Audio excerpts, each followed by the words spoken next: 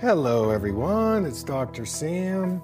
I'd like to welcome you to my Eye Clarity podcast. This is a show that offers cutting-edge information on how to improve your vision and overall wellness through holistic methods. I so appreciate you spending part of your day with me. If you have questions, you can send them to hello@drsambyrne.com. Now, to the latest Eye Clarity episode.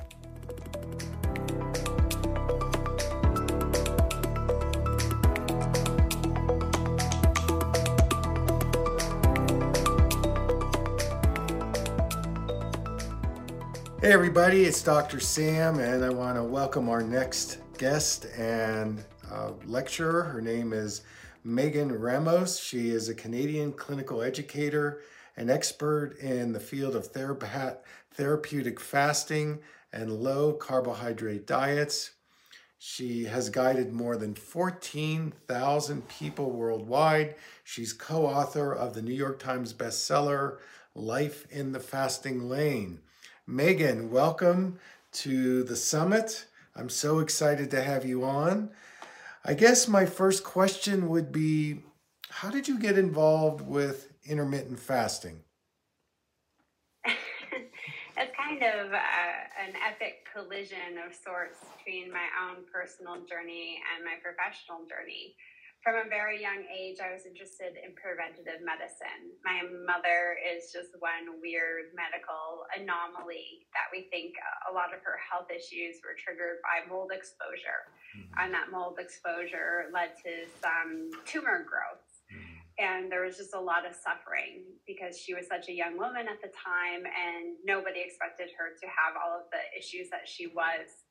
And they were just treating her symptoms without ever looking for the root cause. So from the time I was in elementary school, I wanted to be that medical mystery solver and really identify root causes of disease. So from a young age, I got interested in medical research.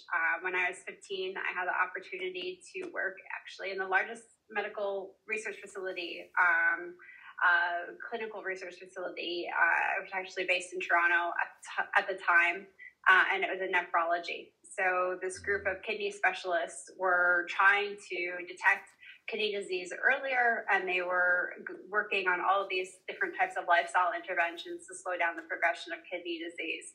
So at 15, this is a total dream for me, and it very much so was, because I really valued their mission. And I stuck around high school, university, after university, became my full-time job. Well, I took some time off before the plan was to go to medical school. But none of the interventions were working. And it didn't really matter how early one detected kidney disease because there was just this huge onslaught of type 2 diabetes.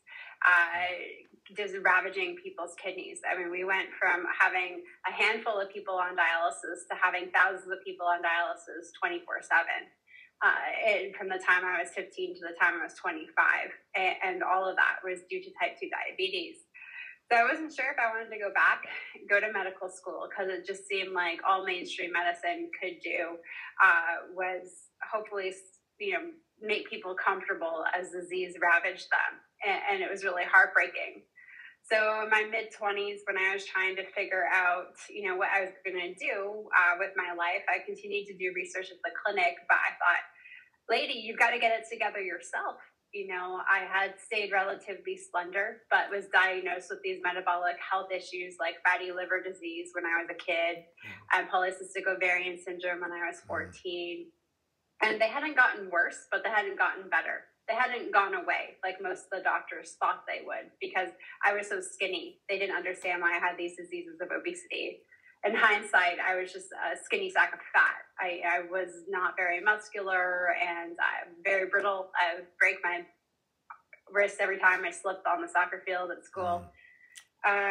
So looking at my family history and my own history, I decided that I needed to do this big intervention on myself. So I started doing all the things we were doing with patients, not really thinking about how it didn't work for any of them. So why the heck would it work for me? And, within 18 months, I was a full-blown type 2 diabetic who had gained excessive amount of weight. So I went from being sort of skinny on the outside and fat on the inside to just being fat all around. And it was just awful. Then being diagnosed with type 2 diabetes was devastating. So one of my colleagues, nephrologist Dr. Jason Fong, he had actually started looking into intermittent fasting after being inspired by a friend who had improved her hemoglobin A1C accidentally through fasting. She was fasting for spiritual reasons following a divorce. And Jason was very inspired by this. In Toronto, we're the most multiculturally diverse city in the world. I'm in San Francisco now, but in Toronto. And so many of our patients fasted for different religious reasons. So Jason did a deep dive into this and was just totally blown away. And us working and collaborating together at the clinic, he was very excited to talk about this. And I was really excited to try. It made so much sense to me once I took the time to listen to them speak about it. And as someone who was born in 1984 and grew up in a house of fast food, I had zero cooking skills at the time. So reinventing my diet didn't seem possible. So I started fasting, got healthier. That gave me the energy to start to reinvent my diet. And within 6 months, I lost over 60 pounds, brought my hemoglobin A1C to 4.6%. That fatty liver and that PCOS that didn't go away went away. And I was exceptionally healthy, and I continued to lose weight to a total of 86 pounds. And we were inspired by my results. Our colleagues were inspired by my results. And then we opened up what was at the time the first fasting clinic in North America based in Toronto. Well, that's a very inspiring story. And, you know, I certainly get a lot of inquiries through my clinic, my social media community. So what we want to know is, how does it work? How do we get involved with fasting, and, you know, how do you see it working? Yeah, absolutely. With fasting, I think one of the reasons that we have gotten into such terrible metabolic state, there's so many of them, but one of the largest ones is just this chronic eating that we do nowadays with industrial agriculture. Just food is readily available all of the time, and all we do is snack and graze throughout the day. You know, there's the underlying cause of obesity, metabolic syndrome, type 2 diabetes is this condition called insulin resistance. So it means that we've built up toxic levels of insulin in our body, which is a condition called hyperinsulinemia, and that leads to the development of this insulin resistance. And this is truly, it's synonymous with the term metabolic syndrome. It's the exact same thing. It's just the cause of it is this development of insulin resistance. And we sort of develop it when it comes to eating in two fashions. We eat foods that are highly refined and processed. This can be sugars or it can be fats, like seed oils, for example. And this causes our body to produce an exceptional amount of insulin in results of the consumption of these foods. So we get this high volume of insulin produced when we're eating these foods. But then we also can develop insulin resistance by having that chronic stimulus of insulin being produced all day long, whether it's processed and refined foods or not. Regardless of what we're eating, we're going to have a bit of an insulin response. Of course, we can choose things like olives and almonds and have a much more mild insulin response, but that chronic stimulus of insulin still leads to the development of insulin resistance. So the quickest way to really try to get our health back on track is to just eliminate snacking.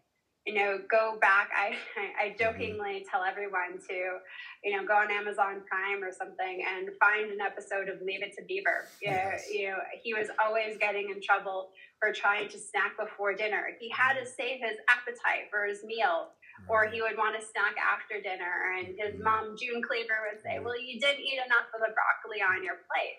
I mean, this is how we evolved. You know, yes, there was mechanisms for food preservation, you know, throughout human history, but we didn't have caveman cupboards, so caveman Cheerios and caveman cookies.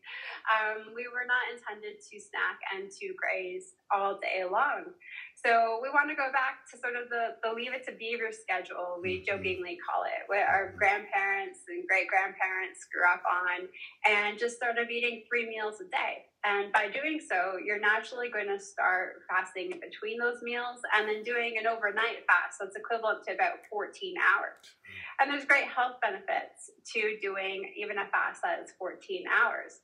And then from there, if someone is either looking to do a little bit more therapeutic fasting or needs to, maybe there's someone who's on over 100 units of insulin and wants to lose 150 pounds and has fatty liver disease and other metabolic health issues, then we would start cutting out 1 meal a day. And so most people would skip breakfast, and then they would end up doing sort of a 16 to 18 hour fast. And then maybe going to doing some of the more longer therapeutic fasts, like a 24-hour fast 2 or 3 times a week, where they would skip breakfast and lunch, and then sometimes into a full day fast, or even doing some multi-day fasts, depending on their health goals. But we always encourage people to look at it like going to the gym and doing strength training. When someone is brand new at the gym with a personal trainer, they don't tell you, all right, you're going to do the exact same protocol as that bodybuilder over there, even though you've never been in the gym before a day in your life. That's not what happens. You start doing some mobility work. I'm someone who's recently, after a crazy international move in a pandemic, and who was just getting back into strength training myself. And even though I did it for 4 years in Toronto, my trainer was like, yeah, there's no way. We're going to start off with a couple of weeks of mobility work, and then we'll assess where you are and take it from there. So very much like the gym, those 10-pound dumbbells might feel like they weigh 1,000 pounds, but with consistent effort and practice, over time, they become too easy for us, and we go up to 15 or 20 pounds. And that's what we do with fasting. We cut out the snacks. We go to meals. It's so hard because it's just such a stressful time that meals have gone out the window. So we spend a lot of time working with people about food preparation and making it fun and doing it with families or friends, and just trying to make it enjoyable, because that will make it a lot more sustainable to have meals. Or even there are some better options these days if you do need meal delivery services or whatnot that can help you. But it's really about getting that meal timing. Cutting out the snacking is just starting out at the gym with those 10-pound dumbbells. And then over time, depending on what your goals are or your needs, then we would titrate up the fasting just like we would titrate up the gym weight. Got it. One of the questions I get a lot from my community is, well, instead of doing intermittent fasting, why don't we just do a keto diet or a low-carb diet? What's your response to that? Yeah, so this is the bulk of the people that come our way nowadays, with such popularity for low carb or keto, and even certain like the American Diabetes Association recognizing low carb as a therapeutic approach. So, I mean, we like to eat, right? Most of us really enjoy eating. I enjoy eating. So why not just eat and not fast? And most of the people that come to us, this is the story. They've lost 50, about 80 pounds, but they can't lose that last 30 pounds. Right. Or they brought that diabetic marker, their A1C, down from 9 to 6, but why can't they bring it to 5.2 or lower, and more of the optimal range that we're looking for? They think that maybe they were just too metabolically broken, and they're coming to fasting kind of as a Hail Mary at this point. They don't know what else that they could do. But it really comes down to that chronic stimulus of insulin throughout the day. And when you eat almonds, when you eat olives, when you eat a piece of cheese from like a raw goat milk, you are getting an insulin response. And that chronic insulin response throughout the day, that causes aggravation to the system. And that leads to the development of insulin resistance itself. So when these individuals come to us, I'm not telling them to eat any less. They're already reduced the volume of food they're consuming substantially, because they're off of refined and processed junk that they can literally eat till the cows come home, because it never satiates them, to eating these real whole foods, prioritizing healthy natural fats like salmon, avocados, olive oil, coconut oil. they're eating these foods, so they're already eating volume a lot less. And Mm-hmm. it's not that I don't want you to eat those olives or eat those almonds, just eat them with your meals Sure. and minimize the number of times a day that we're secreting insulin. Yes. There's a few different ways to explain insulin resistance. One of them is if you were to eat some junk or eat a big bowl of spaghetti, you would produce a lot of insulin. So it's like 100 people coming to your door. Right. It's going to be really aggravating to you to have 100 people outside your front door. But imagine you're trying to work from home and every hour one person knocks at your door nonstop. Mm-hmm. At the end of the day, that's going to be very aggravating to your system. Mm-hmm. Or, we understand if we were to listen to a song on repeat, probably by the end of the day, after several hours of listening to it over and over again, we would have some resistance towards that song. But even hearing that song played every day after so many days, even if it's just once a day, it's very aggravating to the system. And we develop insulin resistance by this chronic stimulus of insulin, even when it's low level. And individuals whose systems are already filled with insulin, even a drop of insulin is going to cause the system to overfill. So, I'll tell like a diabetic that their bodies are full of insulin. Like this mug would be this is full of green tea moments before the session. But it's just like adding another drop. And if their systems are already full, it's going to overflow. So all of these individuals that have reached some great success with some variation of a low carbohydrate diet, but can't reach the optimal range and they get stuck, we've got to arrange that meal timing. And as soon as we do, it's not that they have to do a 7-day fast or a 5-day fast every other week, or they need to do crazy fasting. Just get rid of the snacking. Keep the foods, keep the quantity. Just be mindful of how many times a day you're actually causing your body to secrete insulin in response to food. Well, we are here with Megan Ramos. She's an expert in the field of intermittent fasting, and we're coming down to the end of the formal interview. In terms of the audience, if you've got questions, you can type them in and we can read them to Megan. But I guess my last question would be, what are the maintenance strategies? Do we have to fast forever, or what do you suggest? Yeah, you definitely don't need to be fasting for days on end forever. When you are looking to treat a condition like metabolic syndrome, you do need to think of fasting as a therapy during that time.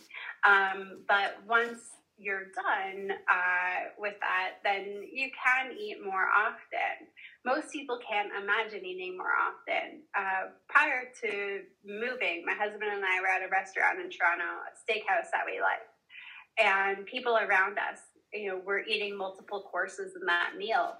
And my husband said, can you imagine, like, this is like their third meal of the day, plus they've had snacks. Like, can you ever imagine going back to a time? Like, this is our first meal of the day right now, and we're eating as much food as them. Most people can't go back to those old habits of snacking and grazing and eating all of these meals all the time. It doesn't feel right. I'm in a family planning stage of my life.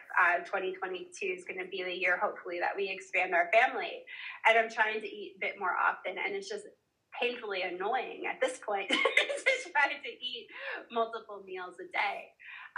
So we do want to be mindful as we reach our health goals and go into this maintenance that we are not chronically stimulating insulin secretion all day. But you could go back to a place where you're having 3 square meals a day or 2 meals a day, or even 1 meal a day, so long as that meal is nutrient rich and you're getting in a diversity of nutrients throughout the week, and you're getting in plentiful natural fats, and you're feeling good during that. I find most people, once they reach their health goals, someone like me, I was sedentary, I was a slug or a sloth, when I wasn't feeling well. And then I'm healthy, and it's like, okay, I want to do Pilates class, I want to do dance classes with my husband, I want to learn how to do strength training.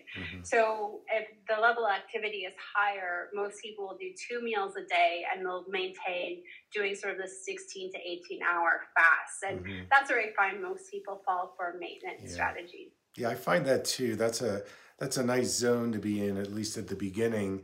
And so we have a question from the audience. This is from David, and he writes, "Butter is my friend. What should I do? Well, butter is a great friend. I do think it's important to be mindful of quality, though, when it comes to fats. There is a difference versus, say, something like butter that comes from a grass-fed source versus not a grass-fed, unpasteurized source. So we do want to be mindful of quality, but we definitely have plenty of butter in the Ramos household. We're in California now, since everything nowadays is online. Yes. We're not in Toronto, so we even have raw butter, but it's something that we definitely cook with, especially when we are cooking at a bit higher temperatures. It's great great addition to cook with. Now, if you're someone who's looking to fast but not necessarily lose a bunch of weight, you could slather that grass-fed butter, on your vegetables, on your grass-fed steak, or you can really add it up. And if you're someone who's looking to lose weight, you would just use that butter throughout the cooking process, but you wouldn't necessarily slather it on top of any of the food that you're eating. But good quality butter gets thumbs up in our household. Yeah, very good. Thank you. Next question. This is from Keith.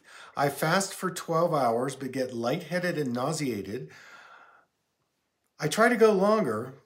Do you have any suggestions? Yeah, so it's always important that you get checked out by your healthcare provider before you start fasting. But hydration is really important to everybody who's new when they're fasting. When you fast, your insulin levels are going to fall rapidly, and insulin causes our body to retain water. So what happens when the insulin levels fall is it sends a message to the kidneys saying, hey, kidneys, we can get rid of some of this excess water since the insulin isn't here. And so we'll see increased urination. And throughout that increased urination, we are going to lose the electrolytes, which is to my second point about hydration. Hydration is not just water. It is also electrolytes. So we encourage most people that tall glass of water you have in the morning, put in a pinch of salt, and maybe do so a few times throughout the day. I myself have very weak adrenal glands and have very low blood pressure due to some hormonal imbalances to my own adrenal glands. They're a lovely gift from my mother. And so I actually take salt, about a quarter of a teaspoon every 2 to 3 hours on a fasting day, and then supplement with magnesium as well. Usually, if we can get adequate sodium and adequate magnesium on our fasting day, it helps maintain healthy levels of additional electrolytes like potassium and calcium, phosphorus. So we don't mess around with those too much unless there's a medical condition or someone's on a certain medication that warrants that. So one thing to always ask your pharmacist or your doctor, hey, am I taking any medications like heart medications that might lower my potassium levels, for example? And then let them know, I want to start doing some fasting. I'm going to be losing excess water. Should I be supplementing with some potassium supplementation? So we'll usually, if we're seeing a patient in the clinic, we'll assess that, or we'll ask them to assess that with their healthcare team. Great. Next question. When you begin intermittent fasting, was it challenging from a social perspective? Given food and grazing is such a regular part of our social culture. Yeah, it's tough for so many of us. I am no exception. I don't even think age demographic matters, because I've worked with people who are much younger than me, and up into individuals in their 90s. And everybody seems to have a happening social calendar. But it's difficult. I might not look the part, nor is my name, but I come from an Italian household where until I moved to San Francisco, the whole family lived within a 30-minute radius. So it was all about going to grandma's house or like Nona's house or someone's house on the weekends and just eating galore, especially foods like pasta and bread. And of course, all of it was homemade, but it's still starchy. So it was quite challenging. I found socially, I tried to arrange things for the days that I would be eating. And I encourage people to do this too. Mm-hmm. If my best friend wanted to go grab a dinner, say on Wednesday, I'd say, oh, do you know what? I have a yoga class on Wednesday. Could we go on Thursday instead? And I wasn't lying. I would do yoga at dinner time instead of eat at dinner time on Wednesday.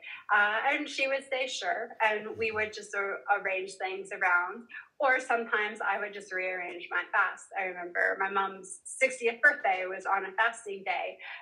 So I just rearranged my fasting that week so I could make sure that I could eat and enjoy, or just do a shorter fast that day.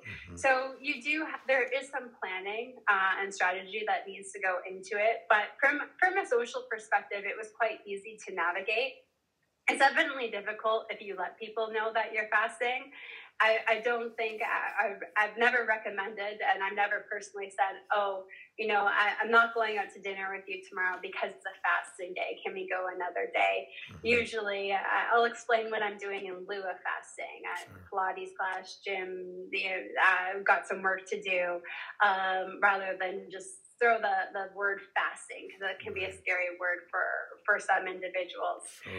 When it comes to holidays, especially, like I'm Italian, my husband's family is Puerto Rican, any culture, holidays, family meal times are huge. And I'll typically set a timer on my smartwatch or my smartphone. I mean, these things are glued to us nowadays, for about 60 to 90 minutes. So when I show up at my mom's or my mother-in-law's or my husband's godmother's, I set my timer and I enjoy the vegetables, the meats, the whatever's available, and then I cut it off. So I'm not trying to fast while everybody's enjoying appetizers or hors d'oeuvres. I'm just trying to isolate how much I'm eating at these holidays. And that's been a strategy that's worked well for me and so many other people that I've worked with. Great. I love it. And I'm in the same boat, because socially I do a lot of fasting, and when there's social situations, I do have to plan ahead, and that's a good reminder for us. So I want to go to the next question. What about coffee? Coffee in the morning while fasting. Do you have any advice for that? Yeah, so we really want to minimize the amount of insulin that we're going to be secreting, and we want to ensure that we are burning our own body fat rather than fueling off of liquids throughout the day. So when it comes to coffee, we prefer that you have it black. And then you need to know where you are with caffeine. So I'm an individual that does terrible with caffeine. I enjoy my decaffeinated green tea, once or twice a day. So some people seem to do okay on caffeine, a little bit of it, and others it's a huge stimulant and it causes all kinds of issues.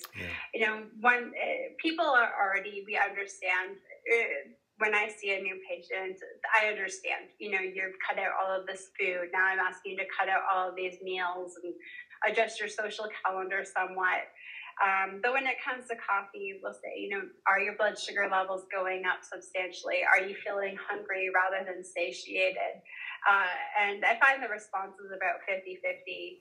So if someone is feeling hungry, is noticing an increase in their blood sugar levels, tends to be having a stronger cortisol response to that caffeine in that coffee. So we would encourage them to try something less caffeine, like maybe a cup of green tea or something like matcha tea.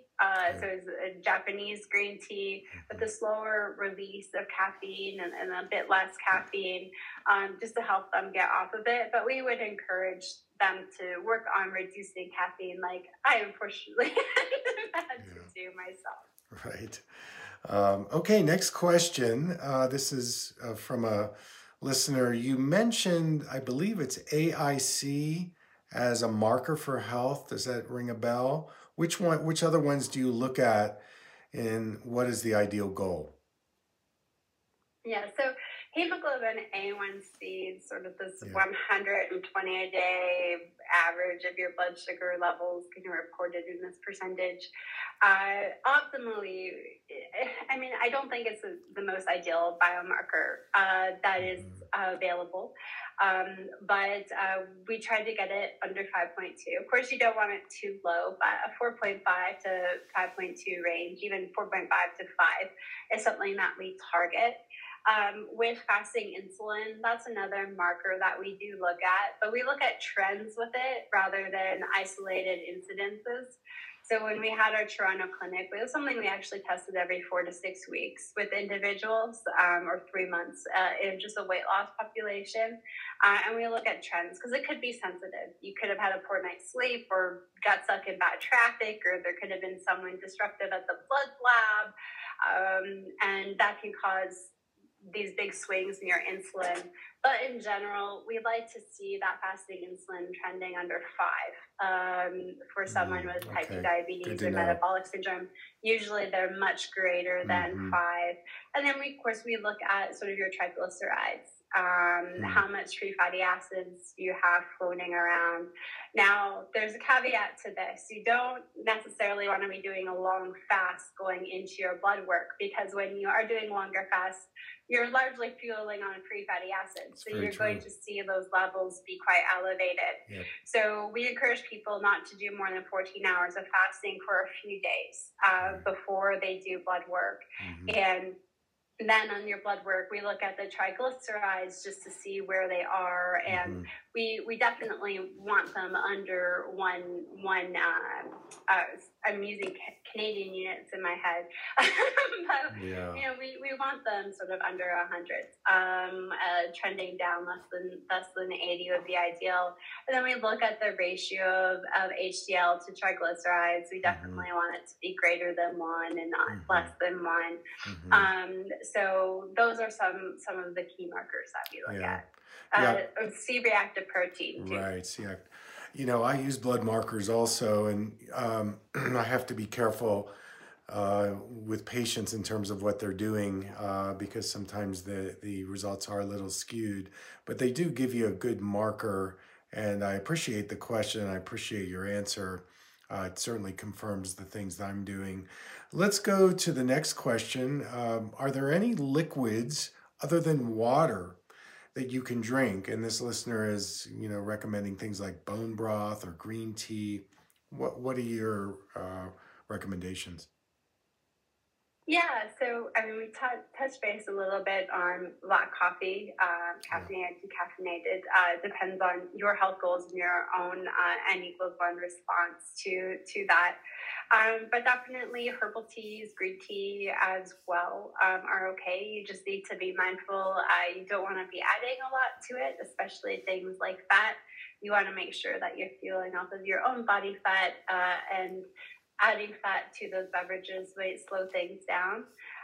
We're big proponents, actually, in our fasting community of sugar-free pickle juice. It's essentially water, some vinegar, and then like garlic and dill spices. And it's a great way to keep your electrolytes up during a fast. It doesn't interfere with the integrity of the fast. Again, we want to minimize the amount of insulin that we're secreting, and the number of times we're secreting insulin during the fast is the real intention behind our fasting days at our program.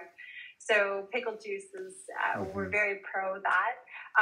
It's a great alternative for those who don't like broth. And broth is great. I drank so much bone broth when I first started fasting because of my sluggish adrenal glands. I was still conscious of my body odor. I thought I smelled like a chicken. But it's important when it comes to broth. Have it if you need it. Don't have it if you don't. Like it just don't have it just because. But if you're starting to feel tired or fatigued, or if you know you're going to be doing a workout, or the weather's really hot and you need to be mindful of your electrolytes, then absolutely have some broth. And the thing with the broth too is that we don't want to be in a position where we're having to reheat it multiple times. Right. You know, make your cup of broth, sit down, enjoy your cup of broth, isolate that period of time that you'll be secreting insulin in a response to it, even though it's negligible. Really, in the big scheme of things, 1 cup is negligible. but don't graze on it. Don't snack on it. And that's the same thing if you did need to add a little bit of fat to your tea or coffee. And we understand people are coming off of adding all kinds of garbage to their tea and coffee. So if you need to add a little bit, okay, that's fine. Work on eliminating it, but try to isolate it. Don't reheat that fatty coffee several times throughout the morning. Yeah. Okay, we have time for one more question. And gosh, this has been so informative. This is from Shireen, and she's writing, what do you think, Megan, of protein shakes for breakfast? We eat a very high quality one every day for breakfast, which gives us amazing energy for 4 hours. So there's different approaches. Different things are going to work better for individuals. There's some people in our that I've worked with in a clinic in our program that will do breakfast to breakfast fasting, or they'll eat breakfast and lunch and skip dinner, and that's how they choose to do their fast. Right. And that's fine if that works best for you. Most individuals find it easier to cut out breakfast, and a big reason why we've sort of skewed that way in our mainstream materials is because a lot of the people we work with are diabetics, and they're seeing this dawn phenomenon in the morning. So we all have dawn phenomenon, but diabetics have a more intense version of it, where our blood sugar levels go up in the morning time. So for a non-diabetic, you almost can't tell. But for someone who's diabetic, it is substantial, and it's very frustrating because they said, I've just been fasting at least for 14 hours. Why are my sugars going up in the morning? This is the body just trying to purge extra sugar in the liver, trying to fuel you and do you a favor in the morning time. So we typically prefer that people, if they're experiencing this dramatic dawn phenomenon in the morning, that they burn that off first before adding more into their system. And then, of course, when it just comes to shakes, being mindful of it's good quality protein. Am I adding just a ton of fruit in there? Fructose, we always need to be mindful, is a sugar too. So we don't want to be flooding our systems with that. So I've definitely been known to have a fattier shake as a go-to, along with a cup of broth every now and then for lunch on a hectic day. But just being mindful about how much fructose is in that shake as well, especially in the morning time. Mm-hmm. So Megan, how can people get in touch with you? Yeah, so the best way to reach out is through our website, thefastingmethod.com. There you'll find links for all of our social handles, for YouTube, and for our podcast. We have a podcast called The Fasting Method that you can find on all major podcast places. It's a good one. I highly recommend it. I've listened to it. And I want to thank you so much for sharing this with us. And folks, follow Megan, Dr. Jason. Thanks so much for being with us today. Thank you so much, Dr. Sam, and everybody for listening, and happy fasting.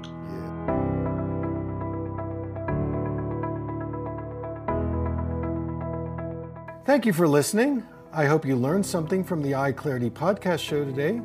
If you enjoyed the episode, make sure to subscribe on iTunes or Spotify and leave a review. See you here next time.